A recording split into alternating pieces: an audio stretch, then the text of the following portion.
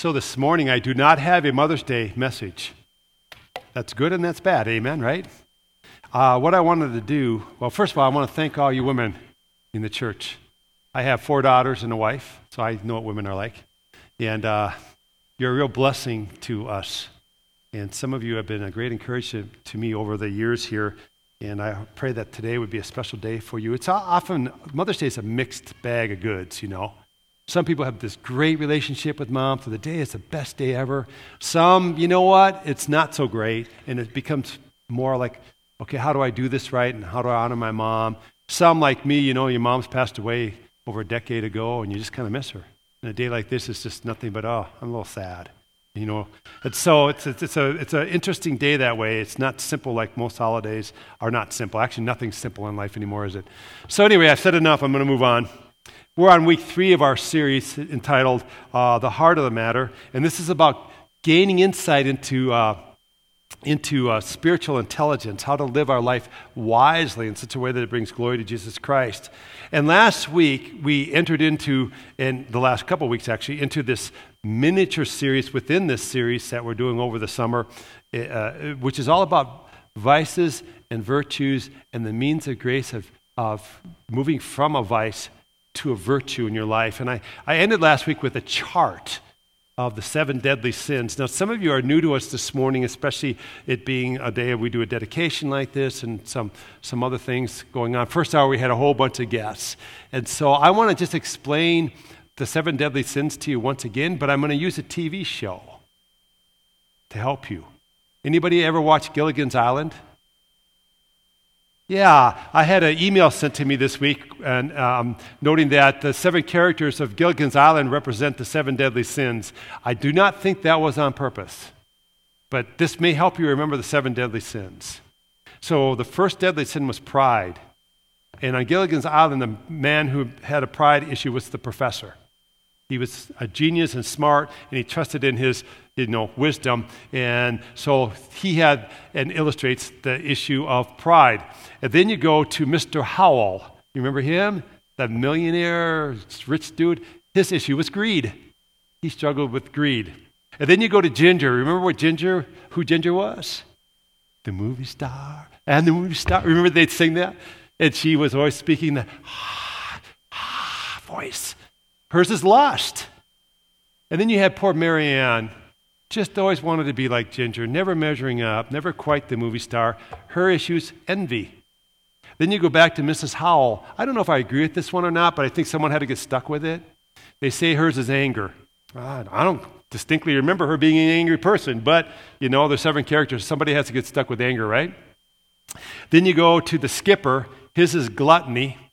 And you go to Gilligan himself, and his is slothfulness. So there you go. 7 characters on Gilligan's Island, 7 deadly sins. Can you remember them now? Not at all, right? But you remember that somehow Gilligan's Island relates to the 7 deadly sins. Anyway, that's usually how that works. So I wouldn't put much into this other than it's a little bit of fun to open up the message this morning. Today we begin the actual look of a vice and a virtue and the means of grace. And the vice we're going to look at this morning specifically is pride. Listen to this scripture. It's from Luke chapter 18, verses 11 through 14. The Pharisee stood by himself, and he prayed, God, I thank you that I'm not like other people, robbers, evildoers, adulterers, or even like this tax collector. I fast twice a week, give 1/10 of all I get, but the tax collector, he stood at a distance. He would not even look up to heaven, but beat on his breast and said, God, have mercy on me, a sinner. I tell you that this man, rather than the other, went home justified before God. For all those who exalt themselves will be humbled, and all those who humble themselves will be exalted. Understand this, though. We read this and we go, oh, okay. All those things that the Pharisee did, they don't matter at all. That's not the point of the story. In fact, in that culture, in that time, the Pharisee would have been viewed as a religious, righteous man. And he was probably a model. Think about it. He didn't just go to worship when he was in trouble. He was there every week. He was consistent. He was regular. He made an effort to be holy. He was making an effort to be a faithful man.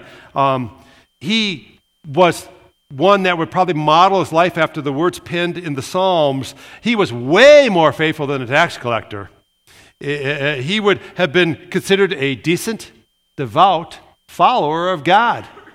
On top of this, he's a giver. Whoa, he gives a tenth to the temple. He was probably a pillar of the temple at that time. The tax collector, now on the other hand, get this about the tax collector. He was a Jew who accumulated his wealth by collaborating with the Roman soldiers to confiscate other people's property. This was akin to stealing. He stole from his fellow Jews. He used back taxes as an excuse to become wealthy. He was disloyal to his national heritage, and he was disloyal to his religious background. He was creating personal wealth at the expense of brothers and sisters. The Pharisee was zealous for his faith. He fasted twice a week. He's an overachiever. Know anybody like that? He, I'm sure, was convinced that if I have these right inputs into my life, the right result will come out of it all. But here's the issue. He committed a sin. C.S. Lewis, author and Christian writer, called the sin of pride the great sin. And in comparison, C.S. Lewis said this: when comparing pride to other sins, by comparison, uncharity, anger, greed, and drunkenness are mere flea bites when you look at them in the light of pride. The problem for the Pharisee was that his sin was so great, it outshadowed all these other things he was trying to do, spiritually speaking, in his life. So this vice we're looking at this morning is pride. It's considered the great sin. It's the source of all other sins. Do you know pride personally? How did your week go? How did you do with your little pride experiment? Did you talk about yourself all week? I went out from here, and about 2.5 hours later, I was golfing, and I was talking all about myself. I said, I failed right away. All right. How about you? How long did it take you to fail? An hour, 2 hours, 3 hours? Half an hour, 15 minutes? I think it's easier for us to see pride in other people. Right? Let's think about this. You can look at others and you can see their pride when they talk about their great careers or the fortunes that they make or their athletic abilities. They boast about, the intelligence of their children and their grandchildren or whatever, and you go, wow, they're just boastful people. We don't see it in ourselves. Let me talk about how this can manifest itself in yourself, okay? Put yourself into my first-person dialogue here. Don't think this about me, although it does apply to me. Think about this in your own life. Pride is seen in my life when I'm irritated by someone who has corrected me. Has that ever been your case? Has anybody ever corrected you and you go, well, thank you. I'm humbled by that. I was entirely wrong. I never knew that. Is that your first reaction? Your first reaction is to think, who are you, right? And especially if you think you're right and they're wrong. Pride is when I'm upset with the domineering personality because that means I'm not center stage. No one's listening to what I have to say. No one even seems to care what I have to say. That's pride. Pride is seen when I make a small remark, when I've made a contribution to a project or a work or something, and nobody seems to be recognizing that I've contributed, and I make this small remark, well, yeah, I did something here too. That's pride, because you need to be recognized. I think pride is more prevalent than we ever realize. I think it dominates our life way more than we want to admit. What is pride? Pride is a swelling of the heart filled with self-importance. It's just a swelling of the heart, and it's usually filled with self-importance. I think this is a great definition. It is a desire to be more than we were created to be. And a great example was seen in the Garden of Eden, where the temptation was to Adam and Eve, you'll be like God. In fact, let's go back there for a moment. In the fall of mankind, the serpent came to Adam and Eve, and he tempted them basically with the sin of pride. He said to Eve, you can eat that fruit, You can eat that stuff forbidden because God knows once you eat it, what? You'll be like whom? God. You'll be like God. You'll know the difference between good and evil. And so what was really, the appeal was really to a desire to be more than we were created to be. We'll be like God. That was the initial sin that man succumbed to. So I see this today. This thing still is a problem. People reject God and then they think, I am God. I'm in charge of my life. I can do what I want. I'm part of this becoming a God thing. You know, you hear all this kind of talk. You know what that is? It's the same original sin. It got us way back then. It still gets people like crazy today. I can be like God. I can manage my own life. I can do as I want. That, my friends, is nothing more than pride and the sin of pride. Last week I talked a little bit about Pope Gregory the Great. He saw sin as a tree. And I like this picture. The root is pride. And from that grows up vainglory.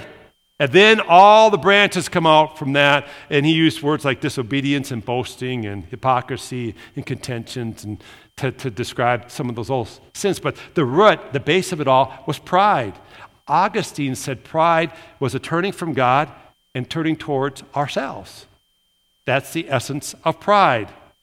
Now, when I was speaking about these vices last week, we used this little bit of a picture of, it's a lot like a snake and the bite and the venom it leaves behind these vices. And we can see that definitely in the case of pride. What is behind pride is literally the serpent, the devil. And what is really behind that whole issue of pride is the devil's whispering to us, you can be like God. You can be like God. You can run your own life. You can be in control. You don't really need to submit. That's the philosophy. And then the bite is when we say, yeah, I can be like God. I can do this myself. And it's a rejection of the authority and the control and the sovereignty of God in our lives. And you know what? It manifests itself in that we become contentious, self-centered, whatever you want to call people, selfish people. And then oftentimes the way we see that manifested is that we're short with others. We think we know everything. We become condescending and rude. We boast to seek attention. We replay mental videos. I don't know if you do this, but this is definitely the bite of pride in my life is if you give a presentation, then you go and you rerun the whole thing in your mind. It's a mental video. You ever do that? And you think, oh, I wonder how I was perceived. I wonder if people like me. Blah, blah, blah, blah, blah. That's the bite of pride. And you know what the venom of pride is? This lingering effect that we have of pride is that we do the right things for the wrong reasons. So we act humble, because why? As a follower of God, we know we're supposed to be what? Humble. No one wants to be known as being a proud person, so we act humble so people will see that we're humble. We give generously so people will think, well, that's a generous person. We're doing it for the recognition. That's precisely what the Pharisee did. And that's the great sin of pride. That's the lingering effects of pride. Originally, God said to Adam in the garden, it's not good for you to be alone, bud. I'm going to create someone for you that will fill that void in your life. And Eve came onto the scene, right? And initially it was bliss, it was wonderful. But then they succumbed to sin. And the blame game began. Adam said, she made me do it. Eve said, the serpent made me do it. And human beings have been blaming one another ever since the fall of mankind for their problems of pride. And you know what's sad? Once again, Adam's alone. Think about it. He was alone to start with, and after the fall, he's alone once again. That's what pride does to us. Pride causes us to turn inward to ourselves and away from others. It causes us to turn inward to ourselves and away from others. So now we kind of defined it just a little bit. Traditionally, it's thought that the virtue of humility is what offsets pride, right? It should displace pride. In fact, it should. Humility should displace pride in our lives. But here's how it's approached, and it's wrongly approached. You got a pride problem, someone will say to you, and they earnestly mean it, you need to be more humble.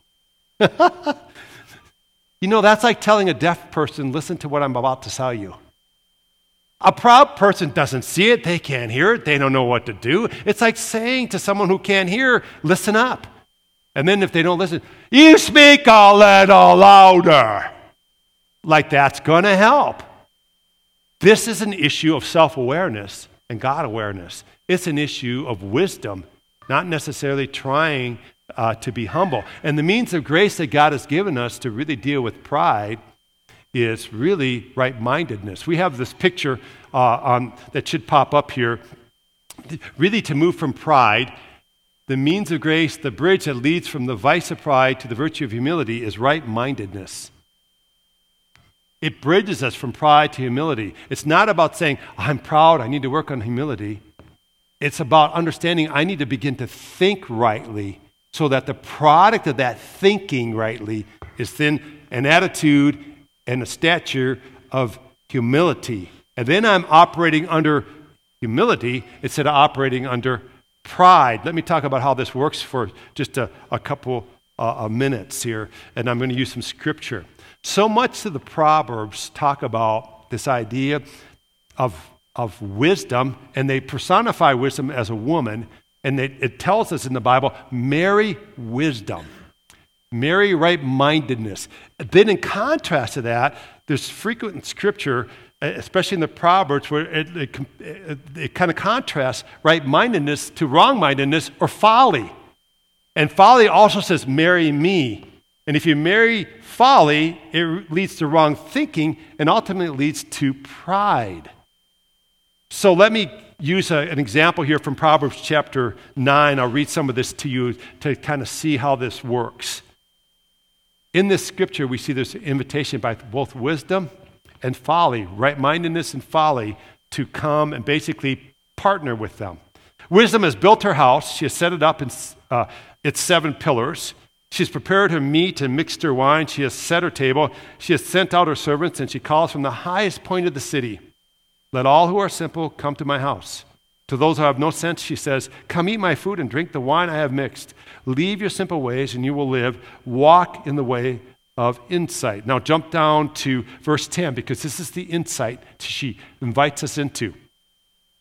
The fear of the Lord is the beginning of wisdom, and knowledge of the Holy One is understanding.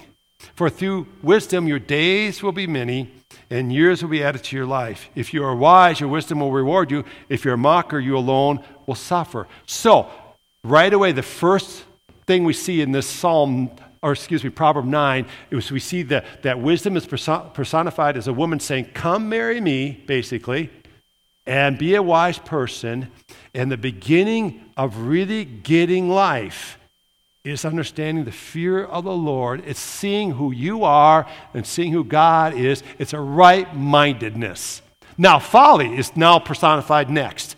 Folly is an unruly woman.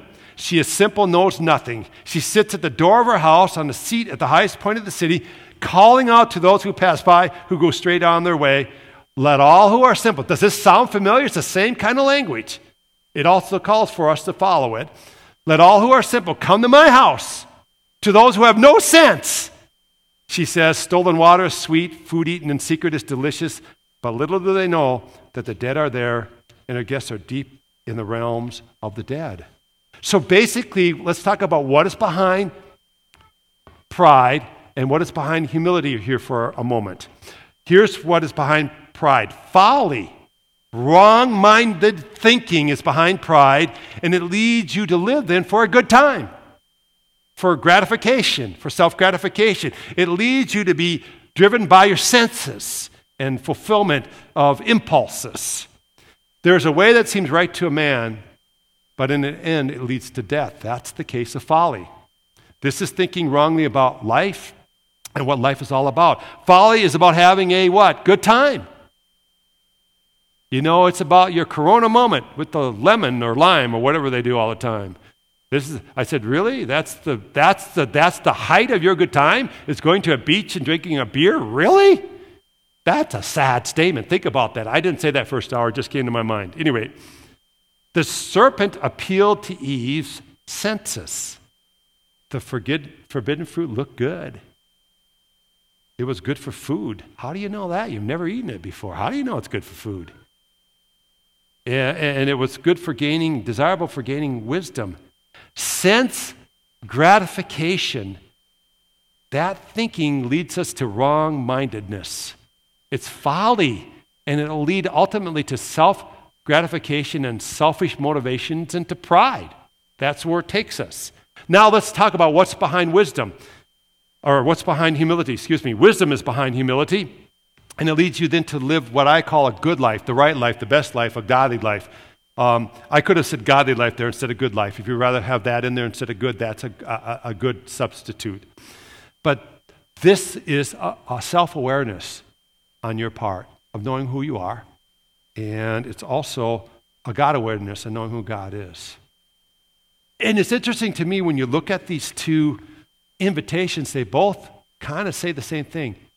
All you who are simple, come. Folly invites the simple, and wisdom invites the simple. Here's the thing I don't think we like to admit. We're simple. We all start out there. We think we're smart. But think about that. In comparison to God, we are simple. Amen? And something's going to lure us into its way of life. Will it be folly or will it be wisdom becomes the question. Folly will make us do the silliest things. Steve DeNeff talks about such a case when he shares in some writing about pride and humility. Listen to what he says. I can really relate to this because just recently I went to the Denver airport, so this is still on my mind. He says this, the real cause of our pride is the failure to see ourselves as we really are. I'm thinking of the man who pushed his way to the front of a long line at the Denver airport, insisting that he be served first. I have to be on this flight, he said, and it has to be first class.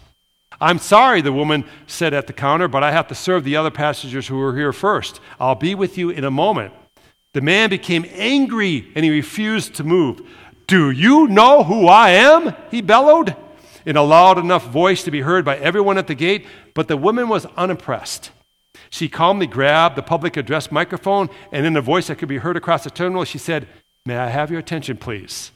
We have a passenger here at the gate who does not know who he is. If anyone here can help him with his identity, please come to the gate at once.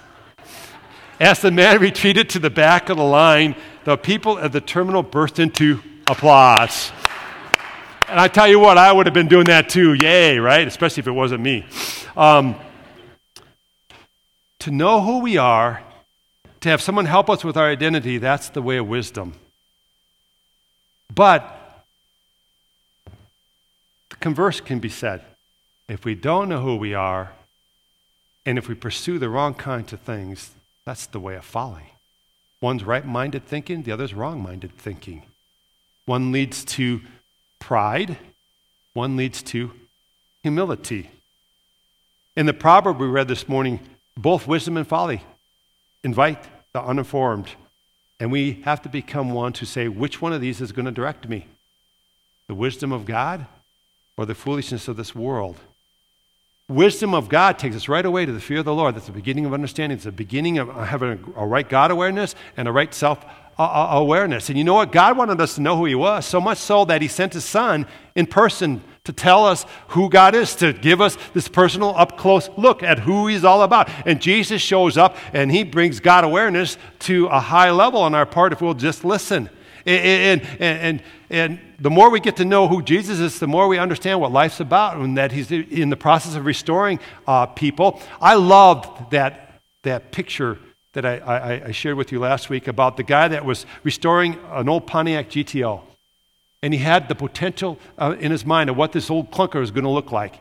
And I love that picture to me that it paints that God somewhere, I think, in heaven has a picture of you and me and what we're supposed to look like. Whether he posted it on the fridge or not, I don't think so. I don't think there's refrigerators in heaven. But he puts a picture up. This is what I have in mind for you. This is what I see when I see you. You're a clunker right now. You're a disassembled bunch of rust parts. But I have this potential for you, and I want you to step into and become the person you're meant to become in me. And I tell you what, right-mindedness and right thinking and adhering to God's wisdom will take us that way.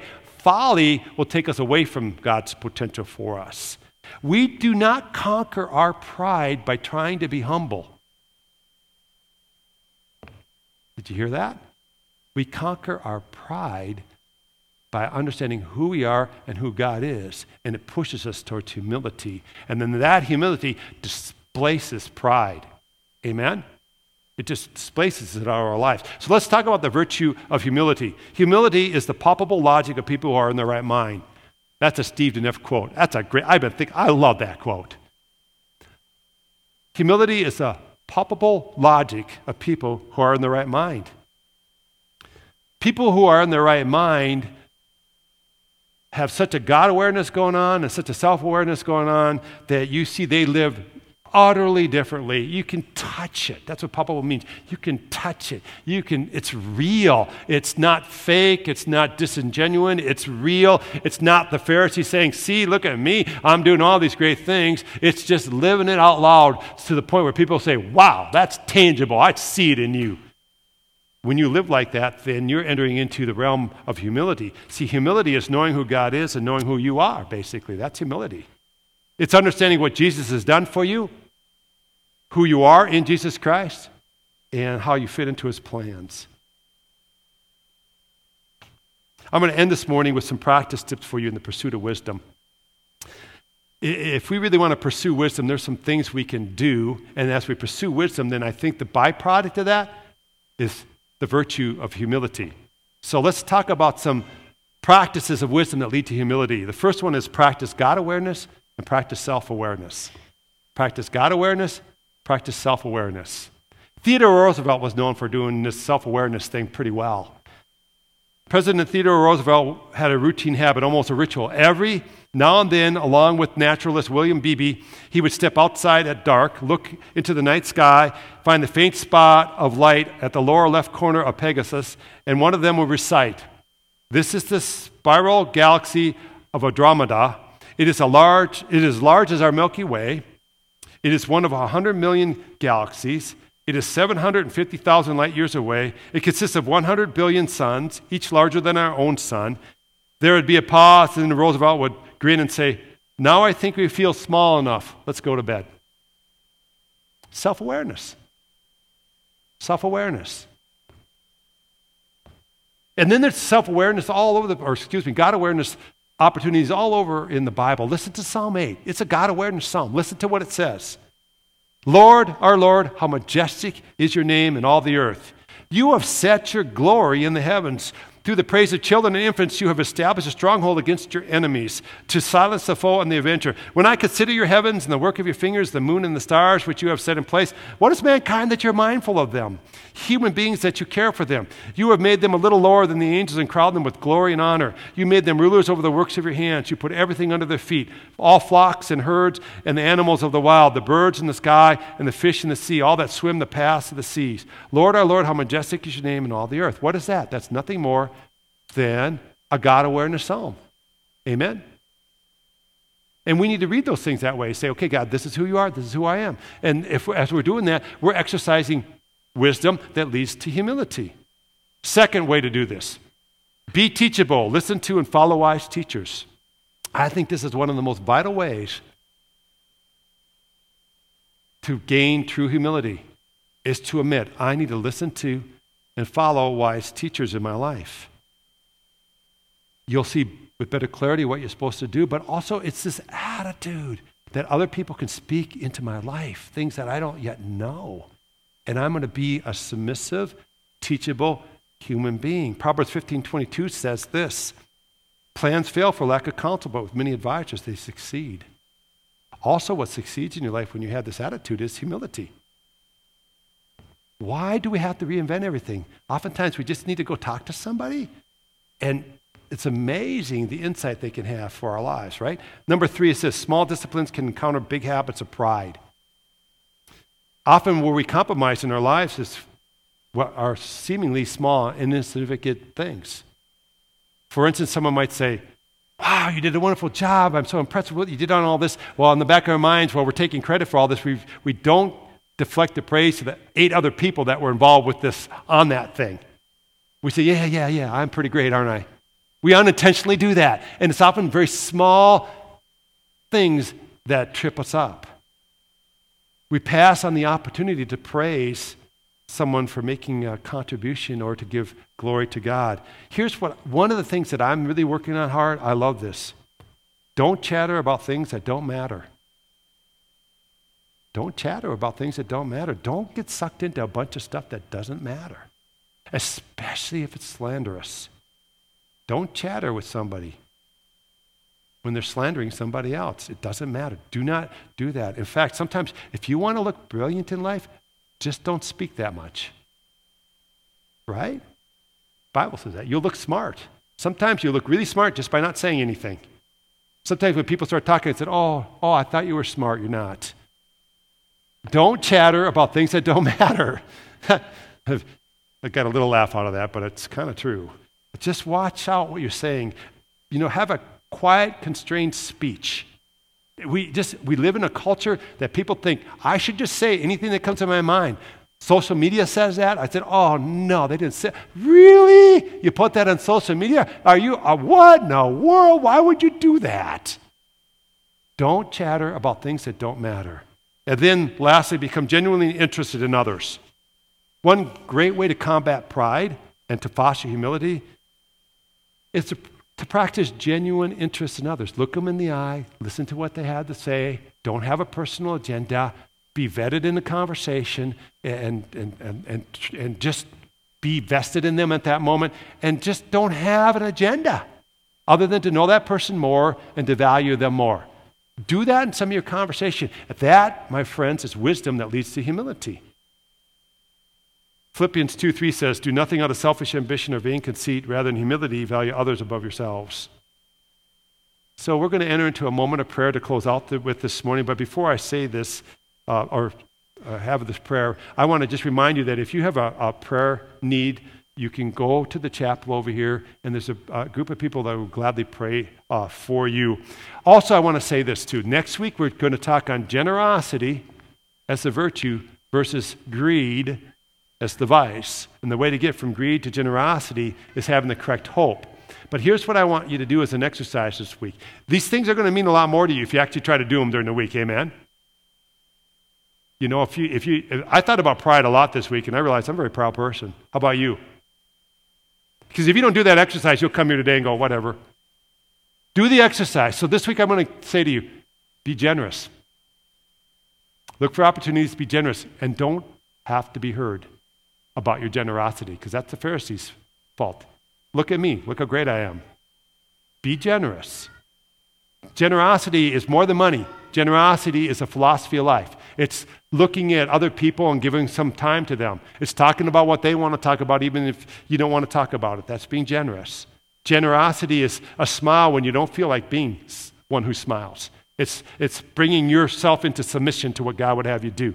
It's when you're in the store, stop and talk for a minute. I know I'm a pastor. I could stop and talk for hours because people see me and they know me, And sometimes I think, I don't have time for this. And other times I think, I don't have time not to do this. Right? Be generous. And it doesn't mean your money. There's no way to get around that. Be generous. Be generous. Just do the exercise and see if that doesn't make the message next week more impactful. We need to pray right now. Would you bow your heads with me, please?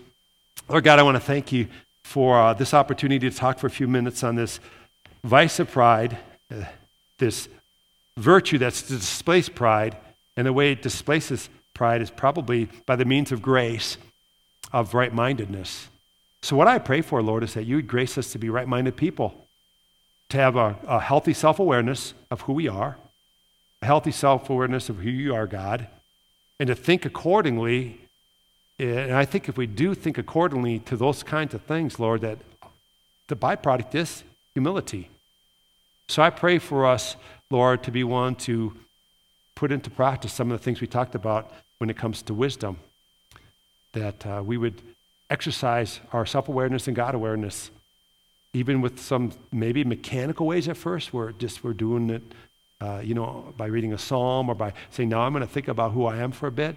But I pray it become natural, just a natural way that we view life. And God, I know that you'll grace us to do these kinds of things. And Lord, I pray that some of these other things I talked about practicing, that we would do those also, Lord, so that we are thinking right and that we're right-headed, Lord. And I really, really do believe in all my heart, Lord, that creates humility. Because the more we know who you are, God, the more we should become aware of who we are, and the more we should be humbled that you'd have anything to do with us, Lord. Thank you for your great love and mercy shown to us, Lord. We just love you and praise you today and pray that, God, we would be people known as humble followers of Jesus Christ. And all God's people said, hey, God bless you. Have a great week.